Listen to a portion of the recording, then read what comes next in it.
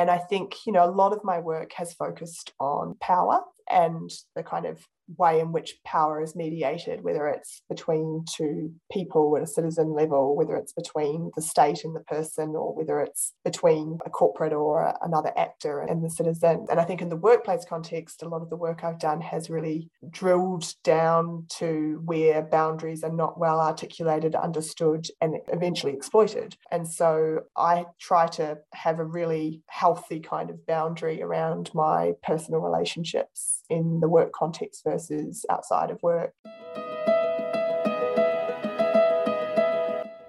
Kia ora. Welcome to Humans at Work. I'm Jules, your host. Thanks for joining me and our latest guest. And thanks for taking some time in your day to indulge your curiosity about other people and their humanness. If your thirst is unquenched after this, check out humansatwork.org. Now let's begin. Today I'm talking to Diane White. Rather than introduce Diane, I'm going to ask her to introduce herself, tell us where she's sitting right now, what her current job is, and what her favourite thing is to eat. Over to you, Di. Thanks, Jules.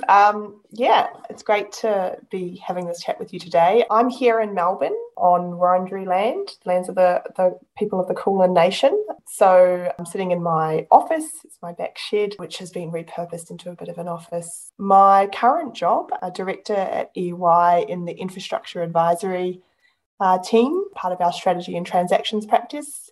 And my favourite thing to eat was that the last bit. It's an easy one for me. I'm a big pastry lover. Love all pastries, but particularly like a very buttery croissant is probably my favourite food. We should so have breakfast next time here. I love pastries. I would say pain au chocolat is my absolute go-to, although I have recently discovered Argentinian pastries, and there is a cafe locally that makes them. So next time you're here, we will eat for breakfast.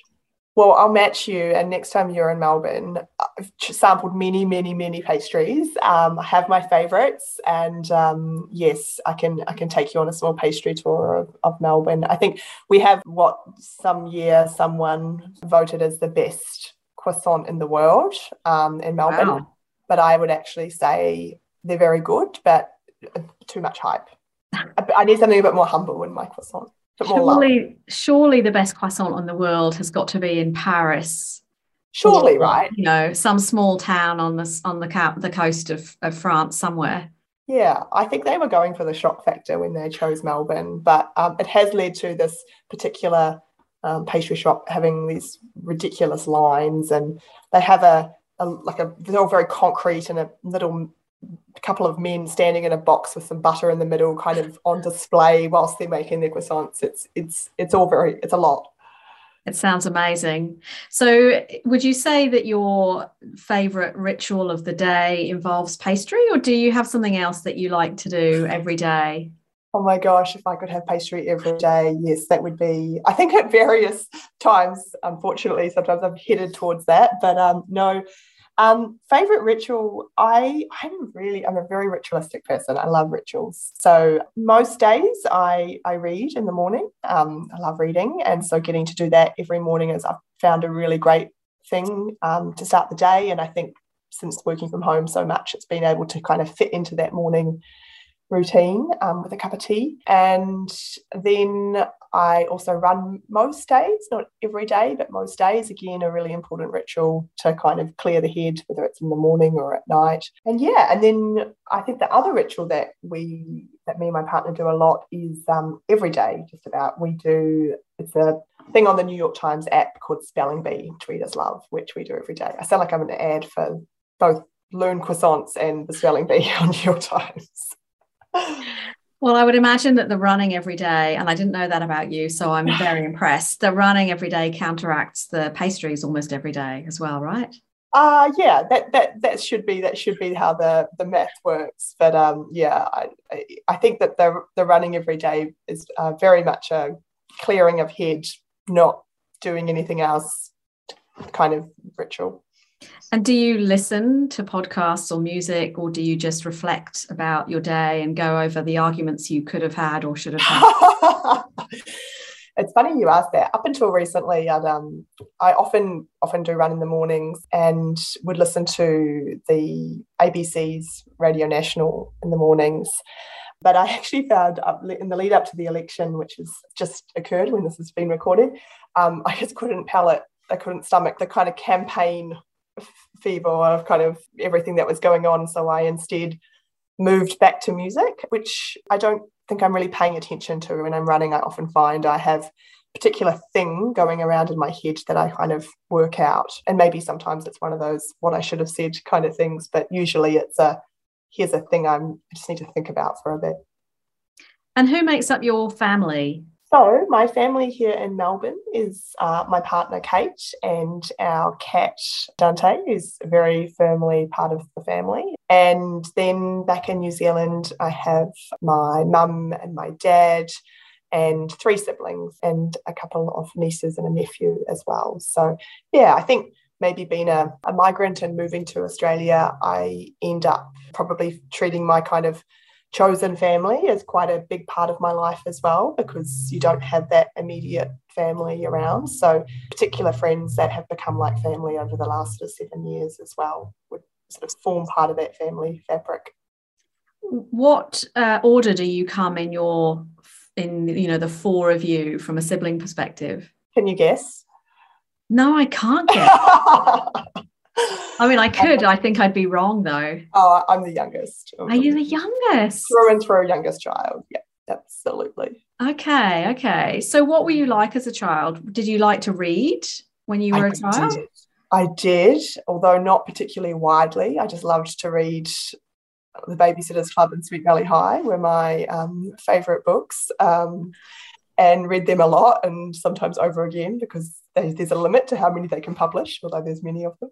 Yeah, no, I was a very earnest child, I think, and probably still am quite an earnest person. And I think probably quite self-conscious about things. Sort of the way I'd put it is self-conscious about things that didn't really matter. And so one of the things that I've sort of managed to divorce the emotional weight from in recent years, because it felt like the biggest thing in the world when I was a child, was around the age of probably 9 or 10, I identified that I was short-sighted. Okay, so I needed to get glasses. It shouldn't be a surprise. You know, many people above me, family-wise, all short-sighted, needed glasses.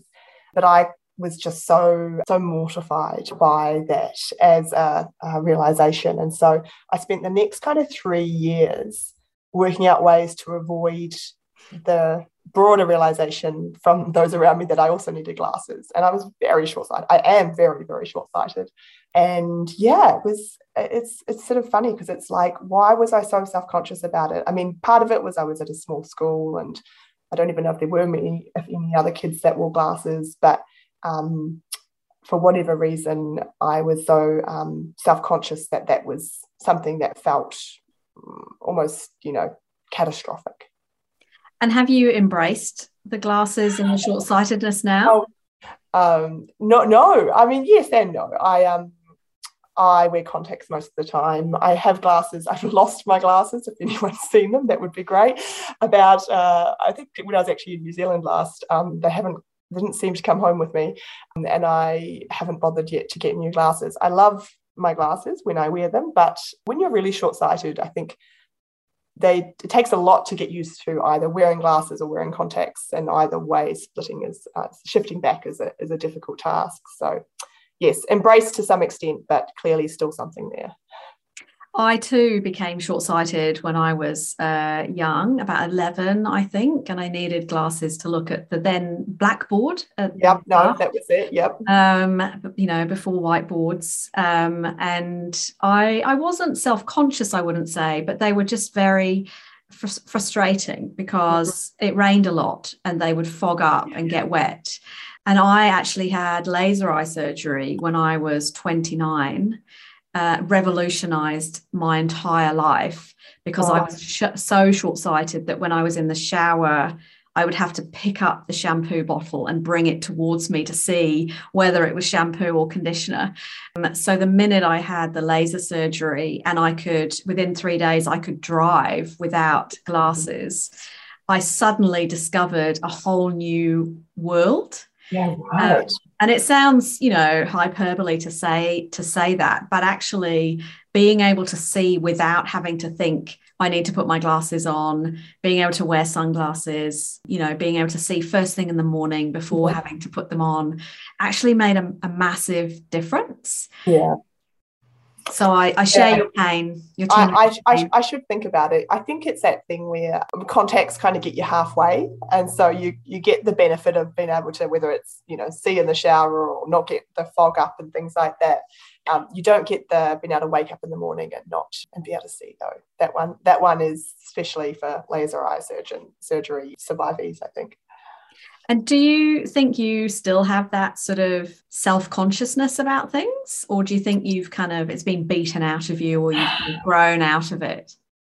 No, I think I do, but it's funny the way it manifests. And it's probably that thing where sometimes you need someone else to hold a bit of a mirror up to you to be able to see these things. I think, so, my partner kind of jokes sometimes that I have, what's the term? It's almost like I grew up in an environment, I was in a very small town, a farming community, not at all worldly or cosmopolitan, or neither of my parents studied at university, although they're both really intelligent people. But I think that kind of upbringing where I felt very aware of the fact that I didn't come from, I guess, the educated class. And that, I think, still carries through, but in quite funny little ways. Also, I'm told, I think, the feeling the need to project an image of not being a kind of a country hick kind of thing, and which is it's interesting to kind of interrogate that more as I get older. I think, self-conscious in different ways. I don't think I still have the same kind of,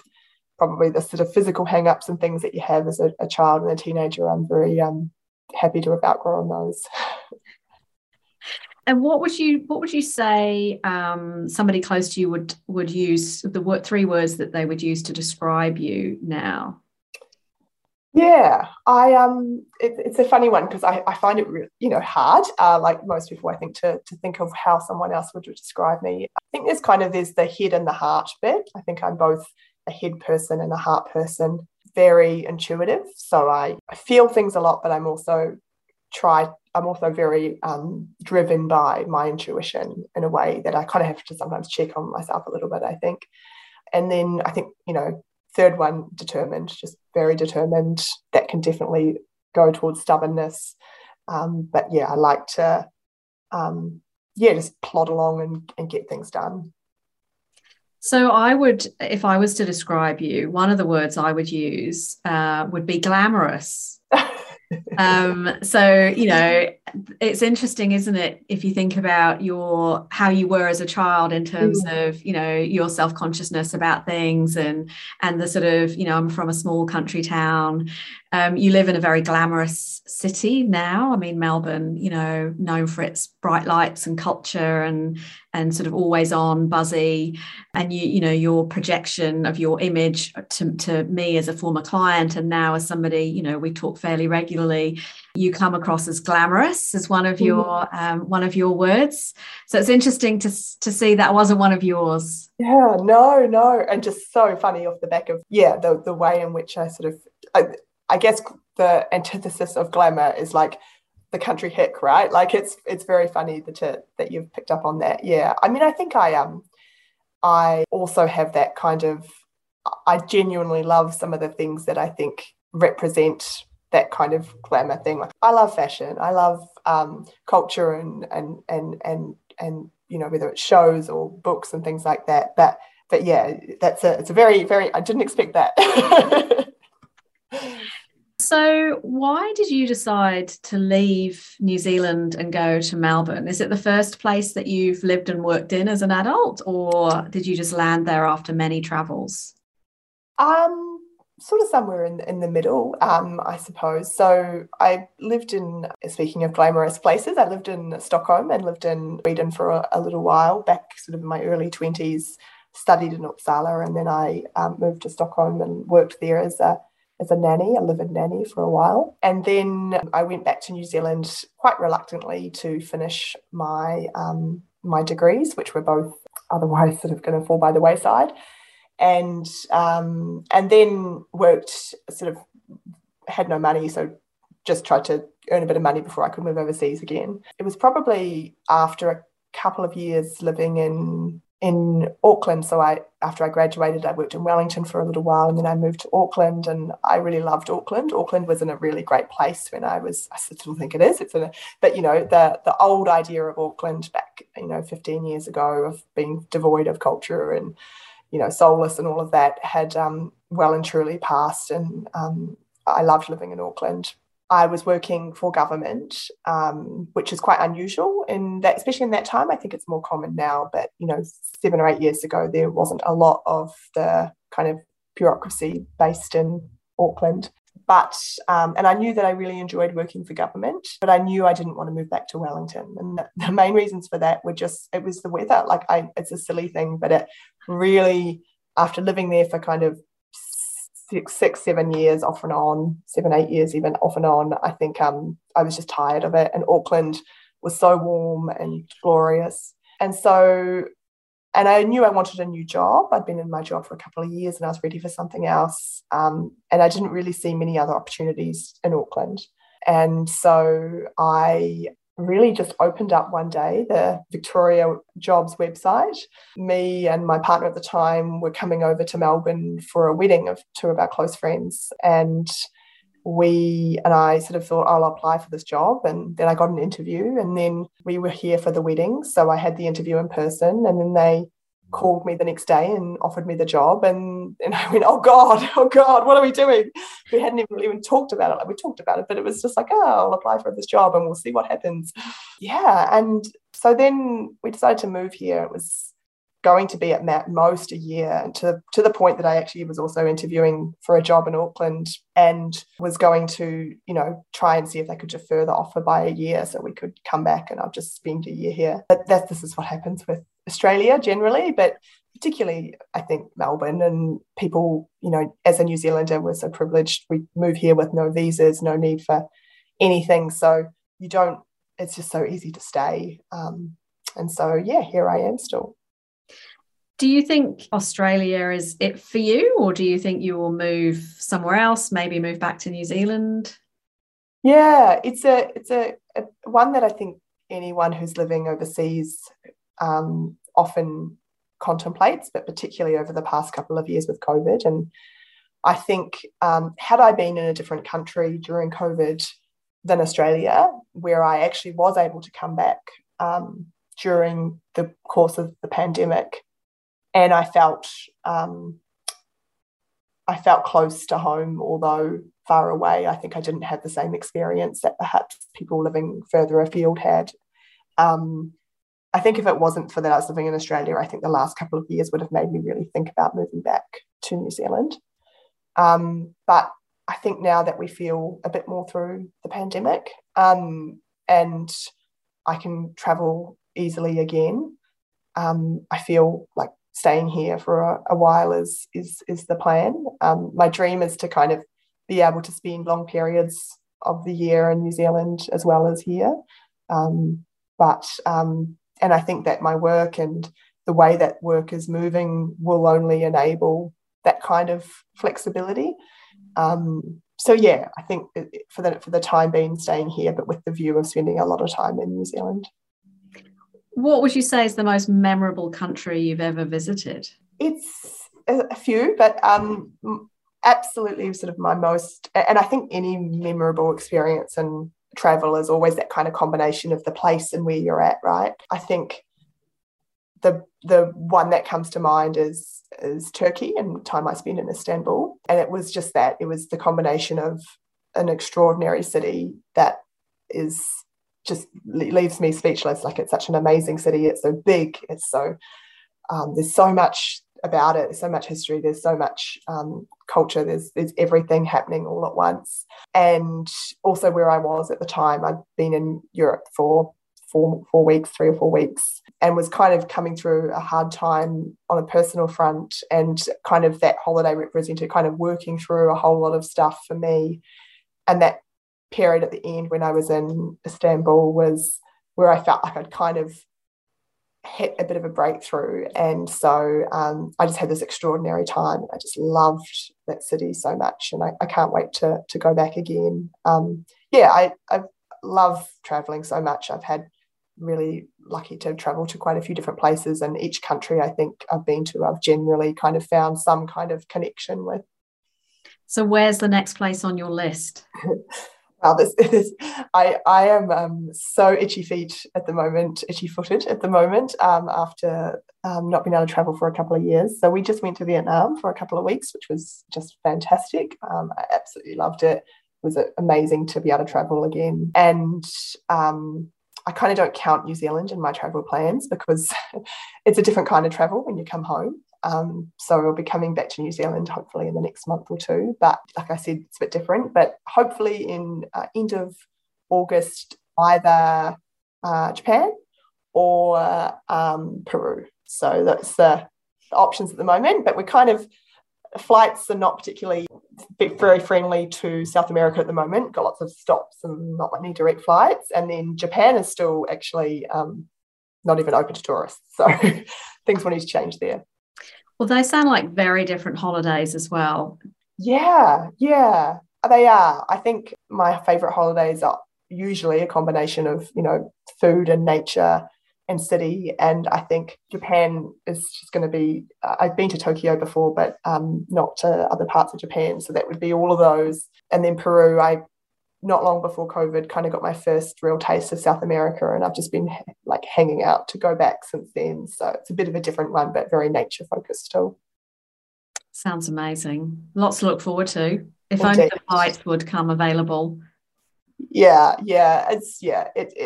I think we're still really early days, and as people start to travel more, it's that kind of supply and demand. So thinking about work to earn the money to pay for the flights, was nannying your first paying job, or had you done some work before then?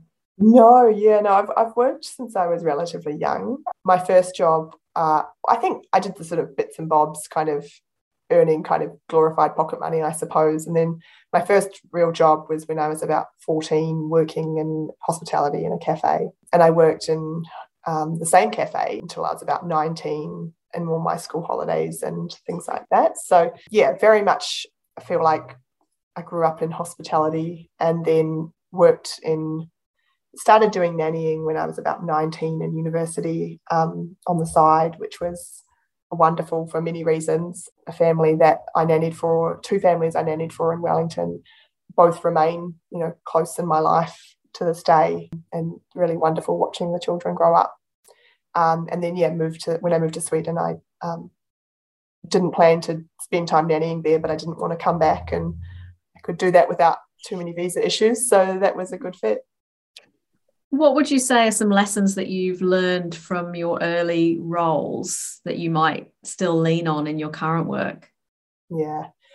I mean, hospitality, anyone who's worked in hospitality knows I use those skills every day. Multitasking, there's no job that you multitask in, like a busy hospo job. You're thinking about what to do next. You're thinking about all the different people that need different things from you. It's an incredibly collaborative environment, hospitality. You're relying on everyone else to do their role well, and but you're also supporting people constantly in those roles. You learn to be nice to people. I mean, hospitality, both in terms of being nice to customers, but you also really understand how horrible it is when people are not nice to you. And you get a lot of that in hospitality. And I think trying to hold on to those lessons are really important, I think, as you go through your career and you have the opportunity to, you will be frustrated at people and frustrated at things that are outside your control, and how you kind of try and hold that, I think, is a lesson I've learned but continue to learn. So in your current job, how relevant is the job title to the work that you actually do? Yeah, it's funny. Our team has a constant kind of existential crisis about what our team is called. We're called Infrastructure Advisory, and that means many different things. It's relevant. I mean, as a kind of area, we do advise on infrastructure, whether it's traditional kind of hard infrastructure, transport infrastructure, bricks and mortar, through to social infrastructure, which often comes down to people and processes and systems. And yeah, I think the work that we do broadly fits under that umbrella, but people don't always think of me as an infrastructure person, although I think that's interesting in and of itself sometimes, in terms of the way people perceive your skills and what you might be able to do and suited to do based on your skills and your gender and other things. My job really, like as you would know, it's a lot of problem solving and sense making, and that's sort of what the day-to-day looks like, whether it's big picture problem solving or little this particular issue problem solving. That's the core of it. When's the last time you moved jobs or organisations? I've been at my current role for 4.5 years now, so it's been a little while. It's really crept up on me. But I think within the context of my role, I've got to do so many different roles and so many different things that you kind of feel like you're constantly doing new jobs and doing new roles. So it's been a little while now since I have moved into a new role. Have you ever resigned on the spur of the moment? No, I haven't. I've never done that. I think I've always tried to be quite careful about not getting to a point in a particular role where you need to leave, in terms of feeling like you really need to get out, as opposed to, okay, I'm not learning now, or I'm not growing, or I'm not enjoying this and I should look to move on. I think that's the kind of point you want to be at. So I've been lucky enough to be able to kind of have a bit of a runway and find the next opportunity with every time I've made a major change. I mean, I have resigned, not on the spur of the moment, but on a Sunday night. Yeah, right. Dreading the Monday morning. When I was younger and early in my career, when I didn't want to feel like a failure. And so despite all of the weight of the work or the context or the hours, or just being, over that kind of work, I used to just keep going. I think I was brought up with that sense of, you don't move jobs unless you've got a job. But the decision to look for another job would have been to admit defeat. Right. And so I did find myself one memorable occasion, having the Sunday night blues. And I just happened to take a call from my mum that night, who was overseas. And she must have had some sort of intuition, because out of the blue in the conversation, she said, I'm very proud of you. Oh. And I just burst into floods of tears and decided right then and there that on Monday I was going to go in and tender my resignation. And that's exactly what I did. Wow. Now in my, as I'm older and wiser, my sort of advice to people is always, it's good to go to something rather than run from something. Exactly. Yeah. Because what you don't want is the memories of your previous role to be all about the ending, which in many cases can be quite a grind, quite a negative experience. If you run to something, you're actually running from one positive experience. You made a really strong choice and you move to another, hopefully positive experience. Whereas if you get to the point where you're almost breaking and you're forced to do that, what you'll remember is that you felt like you were forced to do something. Yeah, absolutely. And I think I've probably once or twice felt like I've been in that category, and what that has led to is probably moving to things that weren't quite right, or the right thing to do, and was lucky enough to kind of find my way out of that. I think the one job that comes to mind, it was a bit like that, was sort of not my big transition. It wasn't a massive transition, but I mean, I studied law and sort of trained as a lawyer, and then worked in what I would kind of call law adjacent jobs for a few years, not as a practicing lawyer, but kind of doing legal work of some kind. And I was working, the job I moved over to Australia for was to work on this big class action that followed the Black Saturday bushfires that happened back in 2009, and was going to be working with the judge who was writing the judgment and basically supporting writing that judgment. And when I sort of interviewed for the role, they were kind of at the point where they'd sort of realised or accepted that it wasn't going to settle, because usually a big class action settles almost inevitably settles prior to the judgment.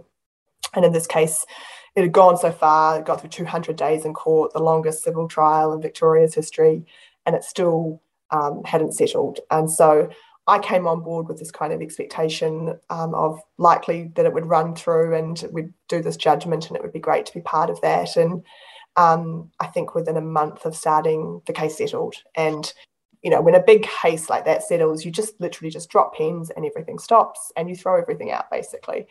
And so I was still employed. I still had a job, but it was kind of, you know, the judge got me to work on other judgments and things. And it was during that I was like, oh, I'm not actually very interested in the law. I don't actually like practicing the practice of law. Other people are far more excited about this than I am.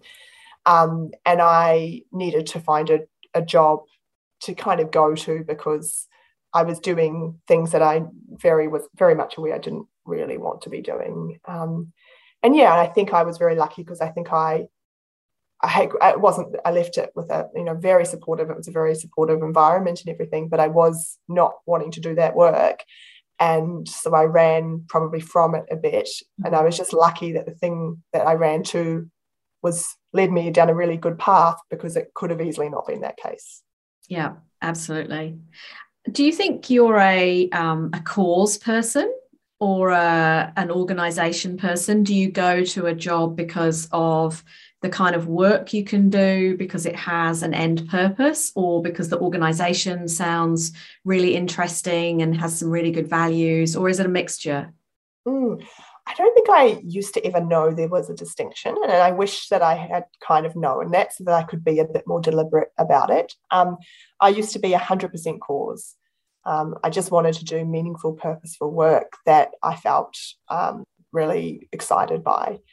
And I think the transition I made when I came to EY was when I moved from being a cause person solely to being an organisation and cause, and who do I work with, and kind of looking at the people around me and that kind of thing. And I'd been working at the Human Rights Commission, leading an inquiry into sex discrimination and harassment in police. Like, to me, kind of was my golden cause, right? Like, really passionate about police culture, reform, change, and gender equity.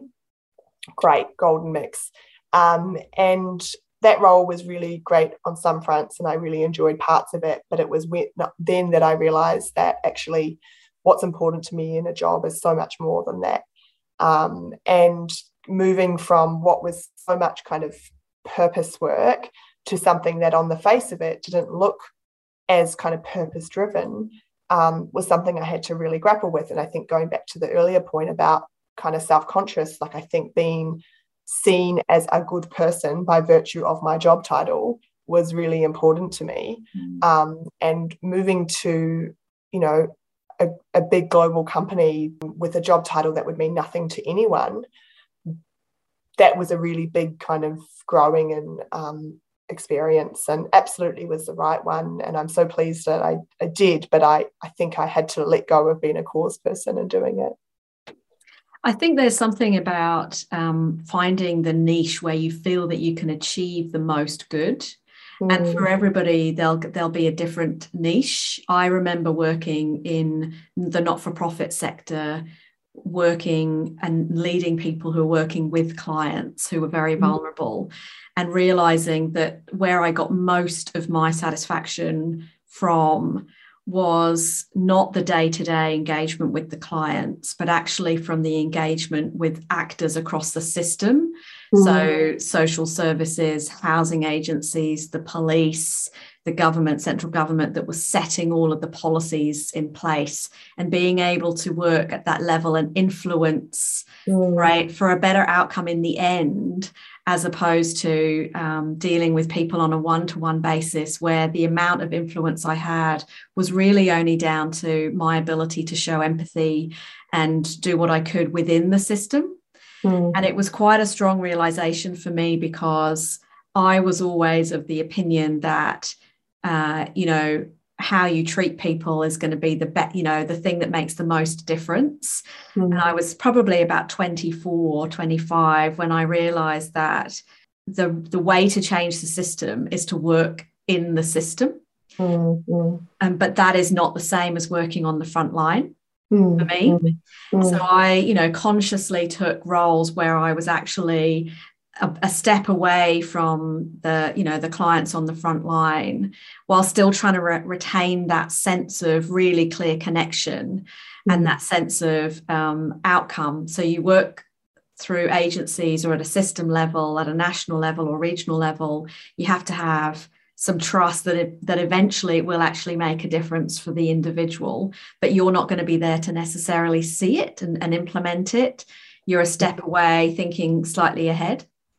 100%. And I think for me, maybe even more and slightly cynical, was that it's also not just about the purpose of my work, that I'm allowed to want to have a good working environment that I enjoy on the day-to-day basis. And absolutely, if you can get that in a purpose-aligned role, that's fantastic. But, being able to enjoy going to work each day and working with great people and working in a culture that supports and, inspires you in some way and is invested in you is really, really important. And that is okay to prioritize that above or equally to what is the purpose and impact of my work.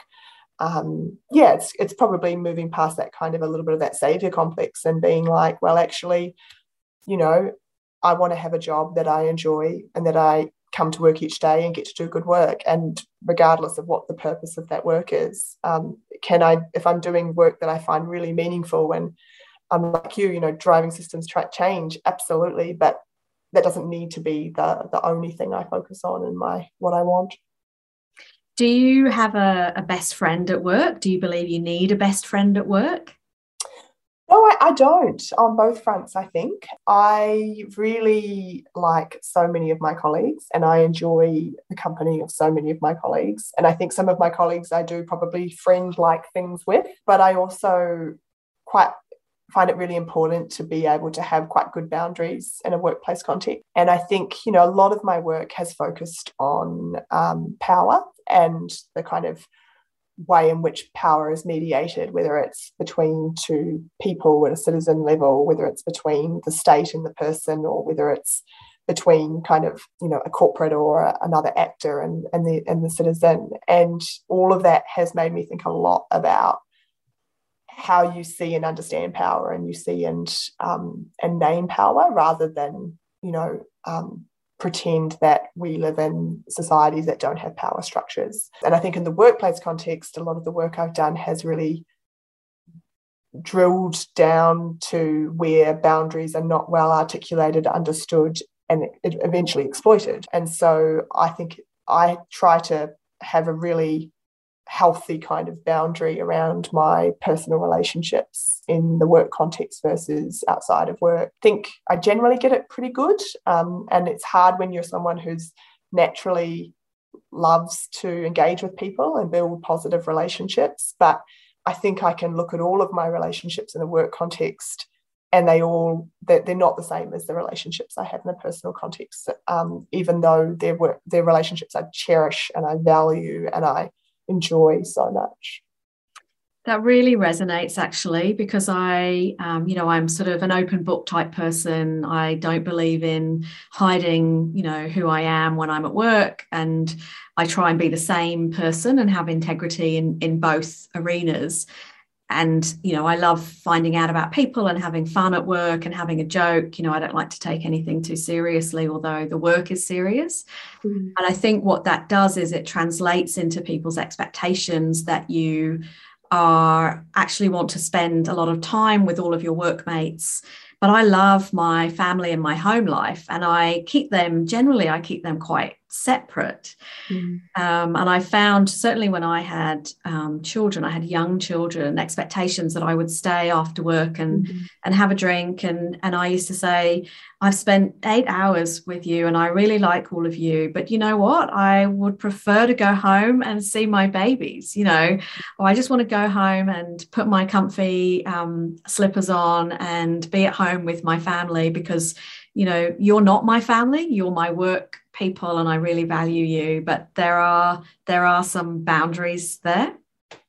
Yeah, absolutely. And I think my experience has been that people are really receptive to that, whether it's explicit or more implied, because I think it's just something that people think, if I like people I'm around and I enjoy spending time with them, I therefore have to have a friendship, as opposed to there being this kind of other category of people at work that you really enjoy being around and spending time with. And yeah, I think moving into an environment to where I came from, a very kind of purpose-orientated sector and spaces where your identity was so tied up in your work that as a result, your whole life had to be tied up in your work and your friendships and your relationships. And I have some friendships from those jobs and that time that is still really important to me and I really value. But when I came to EY, it was actually a really nice and somewhat of a relief to be in a space where I felt like my relationships were so much more professional. And I started to build this sort of sense of being able to have people who I work with who I really, really like and enjoy spending time with, but I don't need to treat them as the same as my friends, and they don't need to be integrated into my social fabric outside of work in the same way. So I'm interested in that, because I think it ties back to the concept of power as well. And I wonder if you would reflect that potentially that's also about you having more confidence in your own power, your own professional experience, and that people might, value your advice and listen to what you say without them needing to necessarily like you. Yeah, I mean, look, that's a journey, right? Like, I think I'm getting there. I think I'm definitely still grappling with what it means to be a people pleaser. But I think very much getting better at accepting that people will not always like you. And then even more so, almost, I think the next step in that journey is almost embracing to some extent that and trusting yourself that there will be things that you do that do not please everyone, and that's still the right thing to do. I think that's a really hard experience, and it requires you to have good people around you who call you out on things or who help you to come to good decisions, and that you can trust that if you ask them for their advice, you'll get a really honest response. But that you don't just use the feedback that you receive as the barometer of whether or not something was the right decision. Yeah, and I mean, I'm lucky I haven't had to make a lot of those decisions, but every day in my work, I'm navigating this at a micro level when you're making decisions about, I think we should do it this way, I think we should do it that way, and being really conscious of when do I hold to what I believe because I have information or insights or expertise that ensures that that decision is the right decision and I can trust it, versus when do you say, actually, all of this kind of noise that I'm hearing around it suggests that this is not the right decision and I need to rethink it. Would you say that there is a link there between that kind of sense of confidence and using your own power with gender and gender experience in the workplace? Yeah, I think so. I think my experience of gender in the workplace, I've thought a lot about it, and it's something that I find really interesting in that different spaces it's been more or less pronounced. I think I've actually, in recent years, and this doesn't really answer your question, but it's something that I have been thinking a lot about, is come to understand more the value of sort of certain stereotypically coded masculine qualities as much as feminine qualities. I think earlier on, my sometimes that narrative in the conversation around gender equity can become very, well, binary, but also very kind of overly simplistic, where it's like woman is good, man is bad. And I think that in recent years, and working in an environment that I think often has a really interesting mix of the stereotypically masculine with the stereotypically feminine, I'm more and more starting to see the importance of bringing those different attributes, and gender equity in the workplace shouldn't be just about, finding space for those feminine attributes, but also reflecting on, well, what are the great attributes that might come from those more stereotypically masculine attributes. Yeah, I couldn't agree more, actually. And I remember a conversation with a male colleague who was having a really tough time. Both of us were going through quite a tough time for very similar reasons. But he absolutely felt the pressure to retain a very calm, professional exterior and deny even to me and himself, really, the impact that it was having on him as an individual. Whereas he was incredibly sympathetic when I was sort of ranting and upset and, in a safe space, and, never once thought that I should, deny my own feelings. Yet he reflected back on himself and was actually denying his own feelings in that situation. So, in that situation, I actually said to him, your feelings are just as valid as mine in this situation. You can feel that way too. We have to work our way through it. So I completely agree. I think sometimes people will feel the pressure regardless of the reasons why, regardless of who they are. And that pressure, I think, comes from a power dynamic that isn't wielded properly, as opposed to a labeling, stereotypical labeling, or, something that puts people into a box. One of my favorite sayings is from Spider-Man, with great power comes great responsibility. And I think I would say that, as you progress through your career, you also have power that you have to wield quite sensitively and be conscious that you're not doing to others what may have been done to you quite subconsciously in many situations. 100%. I think I'm sort of seeing this and thinking about this more now as I come to kind of accept what I would call kind of a generational gap. My colleagues like to tease me about the fact that I'm sort of grappling with my increasing irrelevance and aging, and no longer young. There is something there about, and I reflect back to my boarding school days. So I went to boarding school, and at boarding school there was a really unhealthy culture, as there are in many hierarchies, of people treating the year nines, as they were in New Zealand, terribly. And then as they, and then as you got sort of more older, you got treated less terribly until you were the one that was treating everyone terribly. And that was the kind of culture of, and very sanctioned ways as well, very like you could get the year nines to do these kind of tasks that were, I think, frankly, kind of a bit exploitative, like, whether it was cleaning or doing things like that. So, and I think about that in the workplace, that you have to be really careful. And I've caught myself a few times where you feel that little bit inside you where you're like, well, I had to do it this way, and catching yourself on that a bit and thinking, oh, like, what am I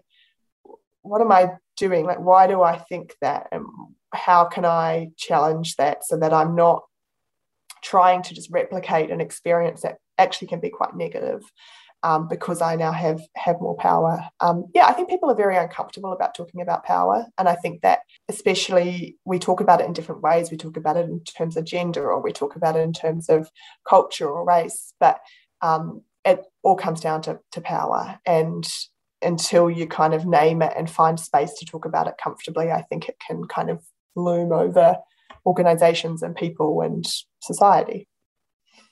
So if somebody asked you to mentor them, what would you draw on in terms of providing advice and support? I think in terms of kind of the sources, I think it's everything, right? Like I think I caught up with a friend of mine on the weekend, a New Zealand friend, and we accidentally talked for 2.5 hours, which was lovely. She had COVID, so she wasn't going anywhere. And I went for a walk, did some cleaning, all those kinds of things. So it was a lovely chat. But in that conversation, I think her wisdom and her thinking on certain things informed the way that I would perhaps mentor someone on a certain topic or a certain issue in a work context. I think that I learn a lot from watching and observing. And I think I have, in the context of my current work, people who I see as kind of role models for various kind of things. It's like I don't have one person where I'm like, oh, that's the God, that's the person. It's more like that person is amazing at this, and then this person's amazing at that. And so in mentoring someone, I think being able to draw from those different experiences and people and really identify, well, what is it about this person that makes this, and the person you're mentoring makes this lesson important. It's that kind of tailoring of advice. And I think, consulting makes you good at that, right? You need to always be tailoring your advice. So if you could do any job in the world, you could just pick and choose anywhere for any organization, what would it be? Well, it's funny because I think it goes a bit to what I was just saying I like to do in mentoring. And I would love to own a bookshop. That's my kind of ultimate dream. But when we dig into that, and my partner always points out, like, you hate admin, like who's going to do your admin? And I'm like, oh, I'd have to outsource that. And the actual day-to-day grind of running a bookshop may or may not be that enjoyable, although I genuinely think that I love the idea of creating spaces, and also I so much love books that would be a wonderful thing to be able to pull together. But the thing I love about the bookshop idea is more that I love to recommend books to people, and not based on, oh, here's a book I loved, you'll love it, but more, what does Jules as a person love, and what's she interested in, and what kind of book do I think she would like, and then recommend books to people based on that. So I think if I could do a job, it would be something like that. And maybe books is one thing, but maybe it's just more generally, I love to connect people up to things, and connect people up to things that will help them or they will enjoy. And I get to do a lot of that in my job at the moment as well. I mean, I think a bookshop that also sold pastries and you could go in and have a little conversation with you, and you would say, hey, I think you'd really enjoy these books, and here's a Danish pastry or a pain au chocolat and a cup of tea, go and enjoy. I think that sounds amazing. I agree. Although I would definitely need to outsource the pastry making. My endeavours to learn how to make pastries have been incredibly unsuccessful to date. But you are a champion cake maker. I do. I love a cake, but a cake and a pastry, I feel like a lot of distance. I've got a long way to go to get into the pastry game. Well, listen, it's been great chatting today. Time has flown by. I think our next conversation definitely involves food of some sort. I do want to say thank you so much. Very generous in your honesty and your stories that you shared. So I really appreciate it. And I'm sure everybody who listens to this podcast will as well. Thanks, Jules. No, so nice. And I kind of want to go through and ask all the same questions to you. So maybe we'll do that with our food next time. Sounds wonderful. Thank you so much for listening. And thanks, as always, to the generosity of our delightful guests. The stories of how others have faced up to their challenges can help give all of us courage to keep going with our own. For more great episodes, blogs, learning packages, go to the humansatwork.org website.